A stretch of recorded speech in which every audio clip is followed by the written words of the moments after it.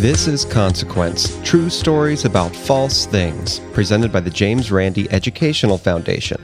I'm Brian Thompson. Today I'm talking to Richard, who, after being inundated with pop culture about extraterrestrial visitations, became convinced that he was in real danger of being abducted by aliens in the middle of the night, which, as you can probably imagine, can have some intense psychological effects. We also talk about the reasons why someone might want to believe in aliens, despite the fact that they are terrified those aliens are going to steal them from their beds.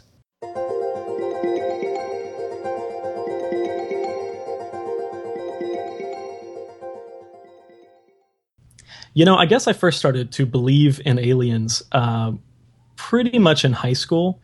I as a classic high school nerd, I had gotten really into Star Trek, and I know that that's just like such a sad cliche, but it's true. And I think that the reason I started believing in aliens visiting planet Earth anyway is that I really wanted it to be true. I really wanted to live in that kind of future that Star Trek presented. I really wanted it to be true. And I think like most beliefs in anything that's sort of supernatural or beliefs just in general that don't require evidence, it always starts with a wish. It always starts with wishing that it's true. Mm-hmm. What appealed to you about that? Why were you so discontented with our human reality? Go through everything you hate about human beings. Sure, of course. I wouldn't say that I was discontented with our human reality, but there's something very... Okay, let me back up just a second, because belief in aliens almost absolutely requires that you believe in conspiracy theories involving the U.S. government hiding secrets, things like that. Yeah, well, believe that aliens are visiting us, I guess. Yeah, exactly. Believe that aliens are visiting us. You have to believe in conspiracy theories in order for any of it to make sense. And believing in conspiracy theories of any sort, it really flatters the ego. You know, it makes you feel like you're smart. It makes you feel like you're smarter than the average person, and look at all those sheeple out there, right, eating their spoon-fed oatmeal from Obama, or whatever. That Obama meal is pretty good. Obama meal. That sounds like an off-brand for a cereal, like Malto meal. You're thinking of Urkelos. Oh, right. Okay, sorry. But no, yeah. So believing in alien conspiracy theories in particular, it tweaked my you're smarter than everyone desire, because I'm part of the conspiracy, like know-it-alls, like we know the secret. And also it gently stroked my Star Trek fantasy erogenous zone. Mm-hmm. It let me believe that the universe was far more interesting and complicated than what I could see in my daily experience. Yeah, it's just cool to think that there are other civilizations out there and that we could get on a spaceship and go visit them. And I guess anybody who's slightly curious about the world, I don't see how that could not be appealing to them. Yeah, absolutely. And, I would go so far as to say that probably there's not a person alive that's working for NASA or whatever that doesn't hope that it's all completely true, that doesn't hope that there are, vastly superior civilizations out there, the number in the millions. Right. And if you look at actual science and the things that were actually being told by NASA and physicists and everybody else. Well, I prefer to consult the bones, but continue. Yes, or from the bones, it appears that the kind of space travel that you see in Star Trek either is impossible or is not plausible anytime in the next 1,000 years or something. Yeah. At least not as far as we can. At least not as far as our scientists have been able to figure out. But to be fair, we've only been looking into it for like 40 or 50 years. True. And we didn't even have computers for most of that time. So yeah, on a geological scale, that's like light Googling. Yeah, exactly. We lightly Googled on our phone while waiting in line at the bank to find out if there's faster than light travel. So I think we haven't really actually tapped into that just yet. What sort of stuff did you see or read or hear about outside of fiction that was presented as fact that you started to believe about aliens visiting the Earth? Okay, so I'm sure you're completely aware, and your audience might be completely aware of a man named Richard Hoagland. Yes. He believes that there's an iconic image of Mars for your younger listeners. They may not even know what I'm talking about, but there are some sand dunes and things like that, and it kind of looks like a face. The photograph of the surface of Mars, there appears to be a man-made structure on the surface of Mars. Well, Mr. Richard Hoagland, back about 20 years ago, he was much more popular than he is today, I think, and he had put out a lot of books. And he was frequently wrote about his theories on websites, and he was posing all these really interesting ideas about civilizations that maybe used to live on Mars. And for me, as a young impressionable teenager, that kind of shows you how old I am, I guess. But as a young impressionable teenager, it started to sort of lubricate the wheels of imagination, as it were. And also, this is a thing that I think that you and I have known each other forever, and been friends forever. And I think that we sort of simultaneously consumed a lot of this stuff. I know what appealed to me about Richard C. Hoagland, who I think I discovered through the Art Bell program. Oh gosh, Art Bell! I forgot about Art Bell. Yeah, Coast to Coast. I forgot he even existed. Yeah, he certainly existed. Yeah, he was the conduit for a lot of my wacky beliefs. But Richard C. Hoagland was a regular guest on his show, and there's this phenomenon that happened with Art Bell, and we've talked about this on a previous episode of Consequence before. But when he would have guests on, say Richard C. Hoagland, who said that he discovered ruins on Mars, or this guy named Al Bielek, who claimed to have been involved in the Philadelphia experiment and traveled through space and time, he would have these people on for 2, 3, 4 hours straight. And it's sort of like if you listen to somebody talk for that long and in that much detail, they become believable just because of how much they have to say about something. Oh yeah. I mean, they speak with absolute sincerity. They don't sound like they're trying to pull one over on us. And honestly, I don't think they are. I think they absolutely believe what they're saying. Yeah, Richard C. Hoagland came up with there's a very complicated mythology around he took a blurry image of Mars that looked like a face and came up with this whole system of history and government and an alternate set of physics. Alternate dimensions. I think he eventually got into that. It was like a comic book storyline where it starts off Superman is just foiling bank robbers, and all of a sudden there's multiple dimensions and multiple planet Earths, and the X-Men cross over.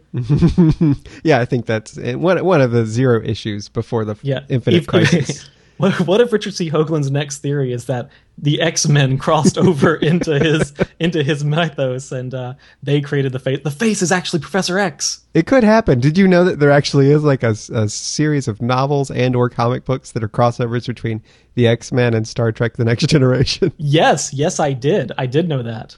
Yeah. Yes, I did. And I know that because not just The Next Generation, but also the original series. Because there's a really dumb moment where Hank McCoy meets Leonard McCoy, and somebody says something like, well, that's the real McCoy.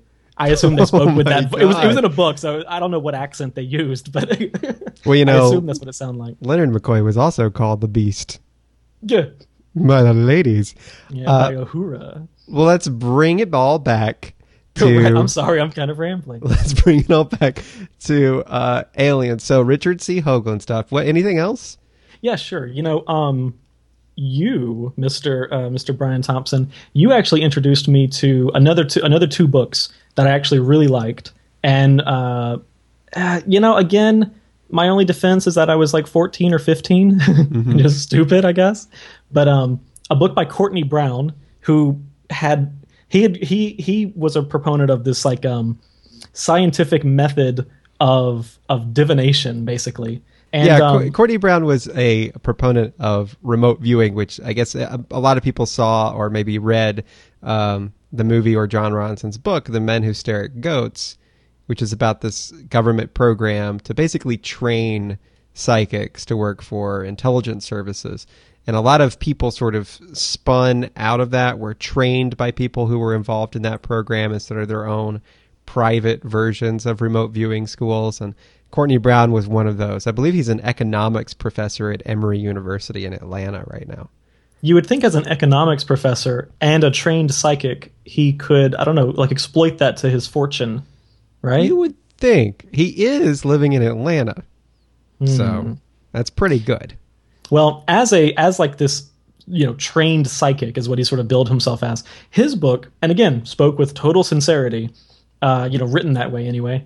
And he was also a frequent guest on Art Bell, if I remember correctly. He was actually banned. Yes, banned for getting the Heaven's Gate cult all killed. Pretty much. Remember that? Yes, he claimed to have remote viewed a spaceship following the Hale-Bopp comet.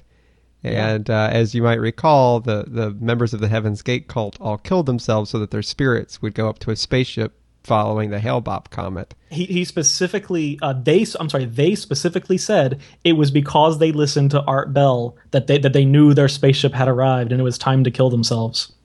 Yeah, there was a bit of a... Courtney Brown got like 14 people killed. Idiots, to be fair, but... Yeah, and then it turned out that he had doctored or somehow gotten his hands on a doctored photo showing the spaceship behind the Hale-Bopp comet, and that's why he was on the radio program in the first place. That's why he was banned, was because they found out that the photo he used to back up his psychic claims was fake.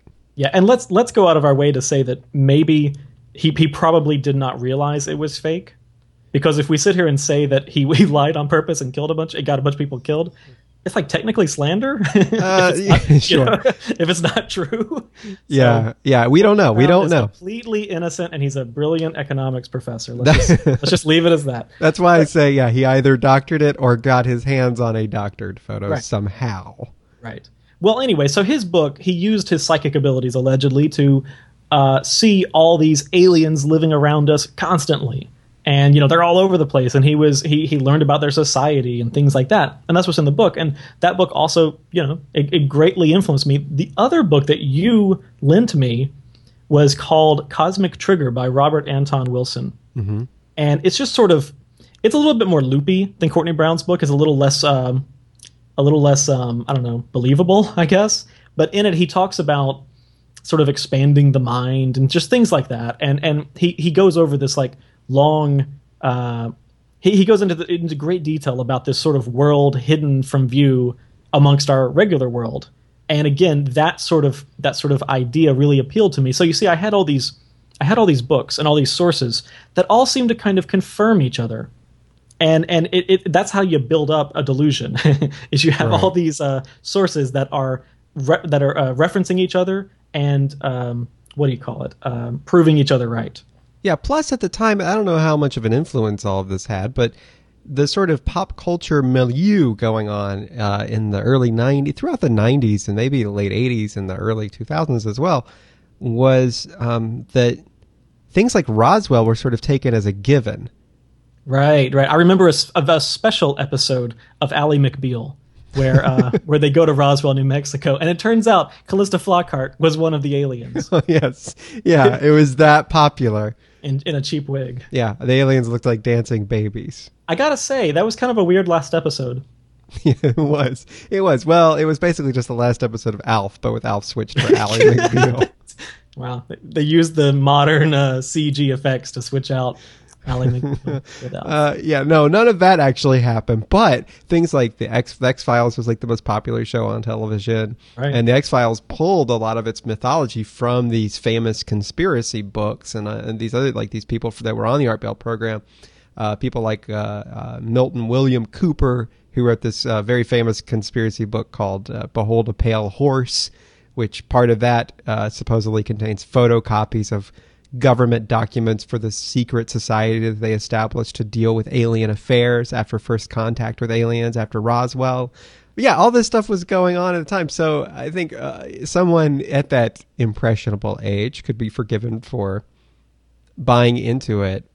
Plus, I think that you and I have had this discussion before, but the alien theory of government involvement, government knowledge of aliens and covering them up is maybe the most plausible of conspiracy theories. Why do you say that?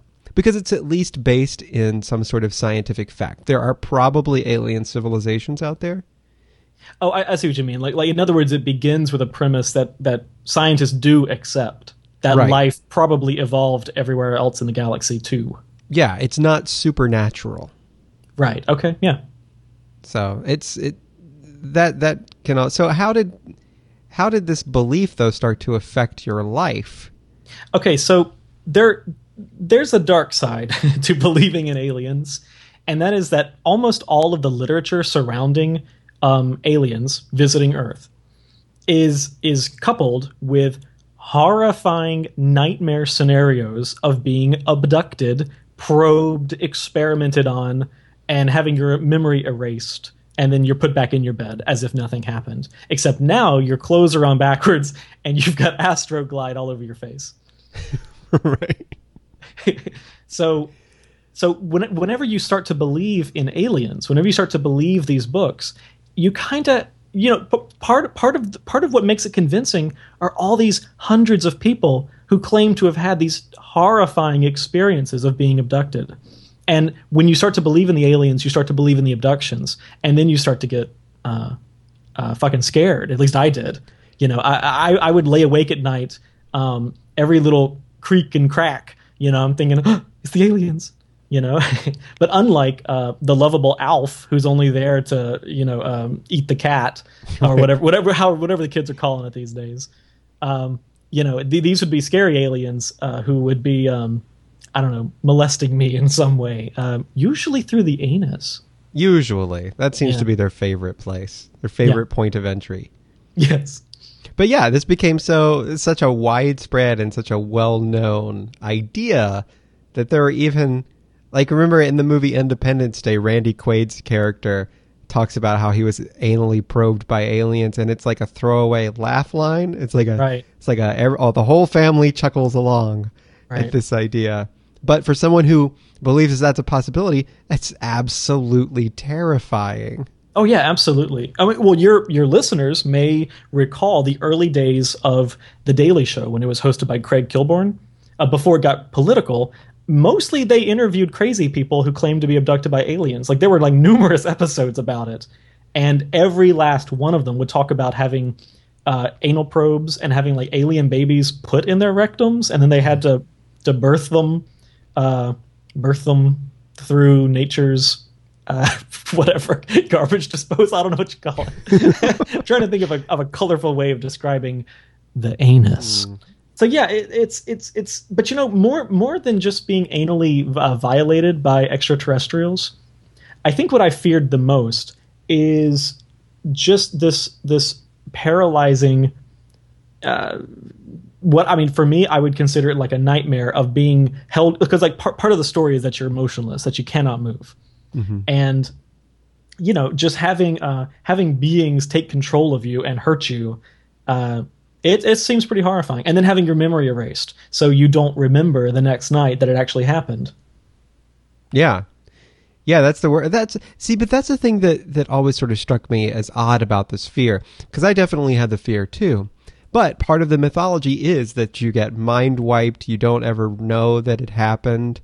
So it kind of seems like you shouldn't be scared of that, because you wouldn't even realize that it ever happened to you.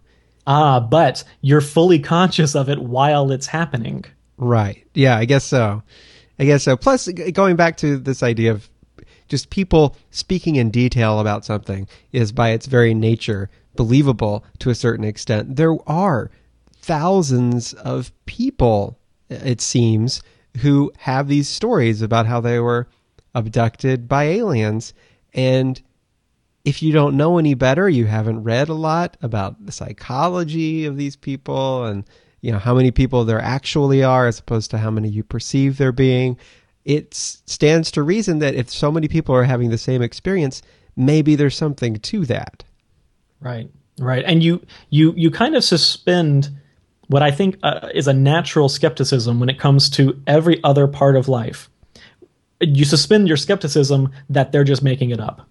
And I think that's true anytime that you encounter testimony that complements your already existing belief system. Right. I want to believe in alien abductions. Therefore, somebody claiming to have witnessed one or experienced one, I just push aside the little voice in the back of my head saying this person is just making it up because they're just crazy or they're lying or whatever. And it's funny because people don't do that to any other part of their lives. If somebody claims, I don't know, they're innocent of a crime or something, you immediately have a skepticism. Yeah, I bet you're guilty. You know what I mean? And that's true of everything except when it complements your beliefs. I think that maybe there's an aspect to it too of people telling a story about themselves getting hurt somehow. It sort of seems callous to say, oh, you're just making this up. Oh, you just want attention. When they're in tears and they're telling you about something that was horrifying to them, you kind of have to give them the benefit of the doubt, or you seem like a real jerk and you feel like a real jerk. But you touched on sort of an interesting idea too, which is that, yeah, you want to believe that all of this stuff is true, but the reality of it, if it is true, is simultaneously terrifying. So you're in this weird state of wanting to believe something that is hurting you psychologically.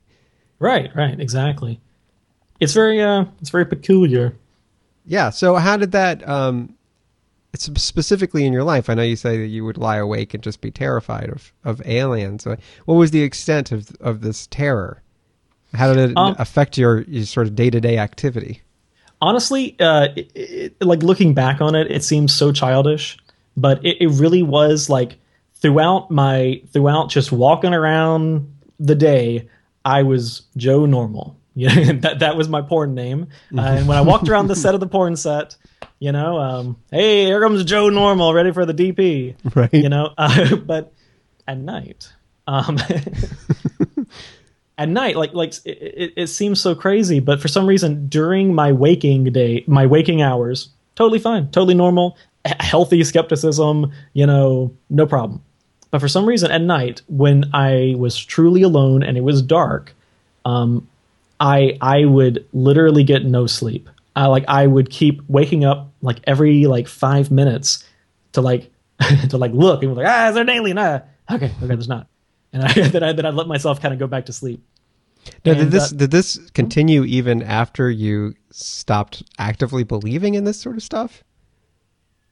I think it actually ended before that happened. Okay. It was like a phase that I went through, I'd say for about a year at least, where I just got like no sleep at all because I was so convinced that it was true, that it was real. And I think about that whenever I meet people who, now as you may not realize, Brian, I am not what you would consider religious.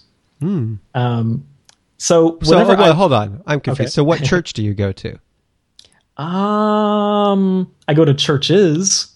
They have a special on Tuesdays on their Rippin' Chicken. Let's hope that the people listening to this... Are they one of your sponsors? Yeah, they are. Church's Chicken. Gotta love them.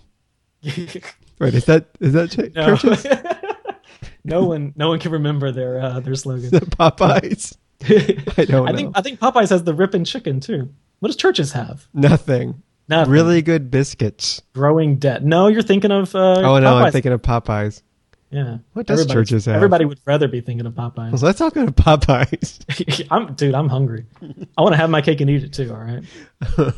Chomp. Anyway, so what was that? Oh yeah, so when I meet people that are religious, that talk about being absolutely terrified of things like the rapture or of God's judgment or of the devil, I really feel a lot of sympathy because I never actually feared any of that stuff because I was raised religious like most American kids, I guess, but I never feared that kind of stuff, but I absolutely feared those goddamn aliens. And I feel like I can understand people now that talk about being terrified of the rapture. Yeah, I at one point in my life or another had both of those fears, and they're very, very, very similar. My grandmother taught me that when Christ returns to usher in the end of days and rule over the earth with an iron fist. So he's like Sauron? For 1,000 years of darkness. That you would hear these trumpet horns, like a fanfare of angels announcing that Christ was wheeling by on his cloud. It sounds like those cars that have La Cucaracha play whenever the horn honks. Yes. Yeah, Christ is known to enjoy a lowrider. He has a LA Dodgers tattoo on his forearm. He has a neck tattoo, is what you're saying. Yeah. No. So I would think that I heard those trumpets like all the time. And it was a very similar thing that when I would lie awake in bed and maybe a car would drive by my window and a light would shine in, I would think, oh, this is it. It's time for the abduction. Yeah. Well, so for you, I don't mean to skip ahead, but for you, what stopped your fear of alien abduction? Like, what got you out of it? I think it was a gradual process that started with realizing that no matter how scared of it I was, I couldn't stop it. Mm-hmm. So, like, why be scared of it? You know, the idea that there are things at work that you have absolutely no control over, terrifying things that you can't stop, that's like the foundation of the horror of the Cthulhu series. It is, because the elder gods are all powerful and humans are just insects. And you know, no, I find it very comforting. Whenever I look right into the eye of Yog Sothoth, it just makes me feel like I'm warm and fuzzy inside. Yeah. For me, I don't know. You know, it was kind of gradual for me too, but it wasn't because I realized that I had no control over it. It was more like as I just kind of got older, I guess. You know, I don't want to be flippant about it. I don't want to just minimize it and say, well, I just matured. I just grew up. You know, yeah. The big house will do that to you.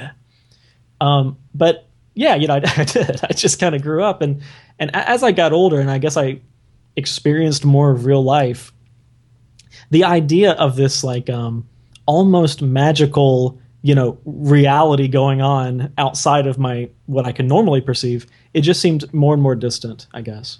I know it can sound kind of maybe snobby, for lack of a better word, to think of getting out of these kind of beliefs as a kind of maturity, but I think it's accurate. If you define maturity as adapting to new information, you know, you get new information, you change your behaviors and your beliefs based on new information. That's kind of what maturity is all about.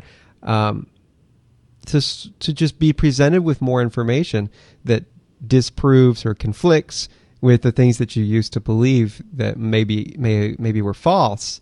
That is a kind of maturity, even though there are some people who never break out of it. I mean, there are people who are elderly who act like children, you know, when it comes to emotional things, you know, being in the biz, we call them adult babies, and people pay a premium. That's a different thing. To watch them, you know, totally different thing. That's don't Google it.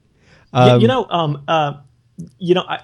will say though, as far as like religion and belief in aliens, that I think both of them went away at about the same time for me. That, you know, in those days, though I wasn't religious, I did still sort of believe vaguely in the idea of God. And, you know, he wasn't an old guy with a white beard, but, you know, he was something. Sure. And as that belief sort of slipped further and further away from me, it was kind of at the same time as my belief in alien abductions kind of started to slip further and further away as well. Yeah, I think that there are these foundational beliefs, like I said, Roswell is something that people would take as a given. Wouldn't necessarily believe in alien abductions, wouldn't necessarily believe that the government is currently covering up contact with aliens, or that there are hidden underground bases where we're working with aliens to adapt their technology, but might still believe that some weird spaceship crashed in the desert in the 40s and the government sort of hushed it up. Right. I think that belief that, you know, maybe God isn't personally sticking his nose in everybody's business, but there's some sort of higher power or higher intelligence responsible for making something as opposed to nothing. You know, that seems like those foundational beliefs are the last ones to go. And I think that there's this idea in people's minds that those are comforting somehow. And you kind of have to take a step and realize that that not having those beliefs isn't necessarily a discomfort. Sometimes that can be a comfort, and sometimes it can be nothing. Yeah. You know, I'd say it's more comforting to me. I mean, I don't mean to go off topic, but as far as religion and atheism, not believing in anything, I wouldn't exactly say is comforting, because I don't want to die, and I don't want to just I don't want all of my experiences and all of my my consciousness to just blink go away when I die.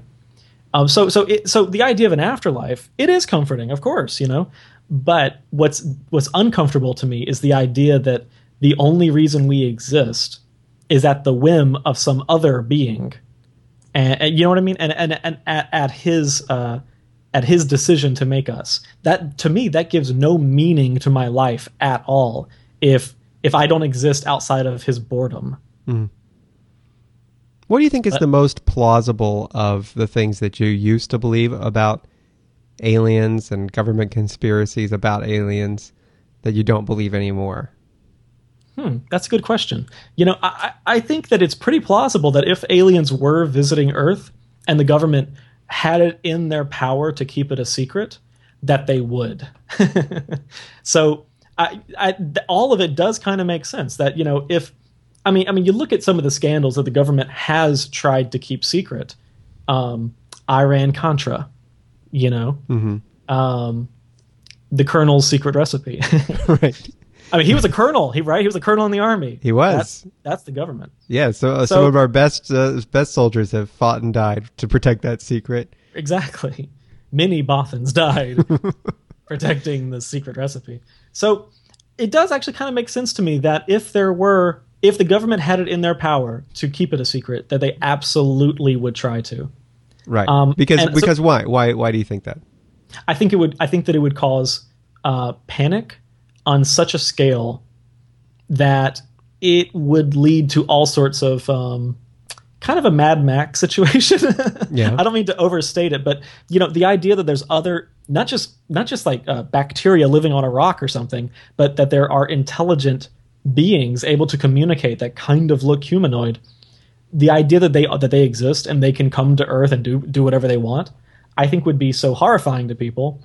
And it would crash economies all over the world.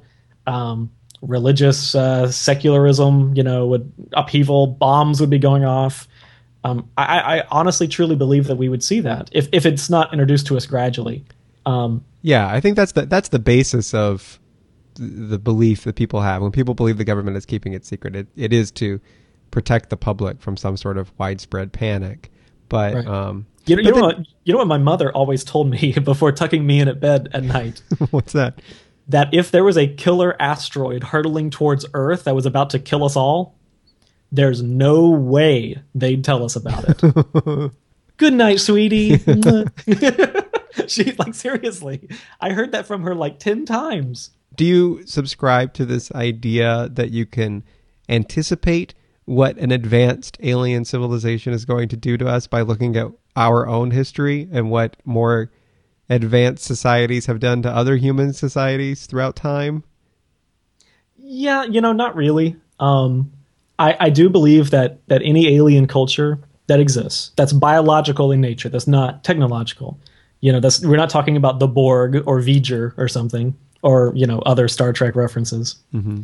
Anything that's biological will be driven by biological needs. So I do think that we can anticipate what biological aliens might desire just from that. So they would desire very basic things like shelter, food, things like that.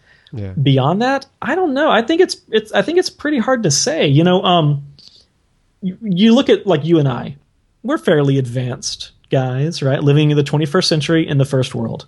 Sure. Wearing silver jumpsuits. Yes, we both wear silver jumpsuits and our haircut is exactly the same. Mm-hmm. And we refer to each other by number. Sure. Well, if we went back in time, and encountered cavemen, and we had our iPhones, and our Walkmans, and our DVD box set of Ally McBeal, the cavemen would have absolutely no comprehension of what it is we are doing, what it is we're trying to do. And I kind of think that's, and we're just talking a few thousand years. What if a culture separates ours by millions of years? And I think that's probably a much more likely scenario, is that we'd be separated by millions of years of technology. So what on earth their motivations would be, I think it's pretty tough to predict. I think that it's really just wishful thinking, whatever people might come up with. Yeah, and I also like to think that we've matured as a civilization. It seems inconceivable to me that NASA would send out their first interstellar spaceship and we would find our first civilization on another planet, and they would be like cavemen type people, just shooting each other with spears and not being able to read or write, and we would just go and kill them all and take all of their resources. Like I just don't see that happening at this point in our culture. Right. Giving them smallpox infested blankets. Now, I do think we would absolutely study them. I think we would absolutely put things in orbit and watch them, and maybe even, land things on the planet. Oh, we would almost certainly abduct them and probe them. Right. That's what I'm building up to. I was just trying to ease you into it. That I am getting some alien caveman booty, all right? That is my number one reason for working on these faster than light engines.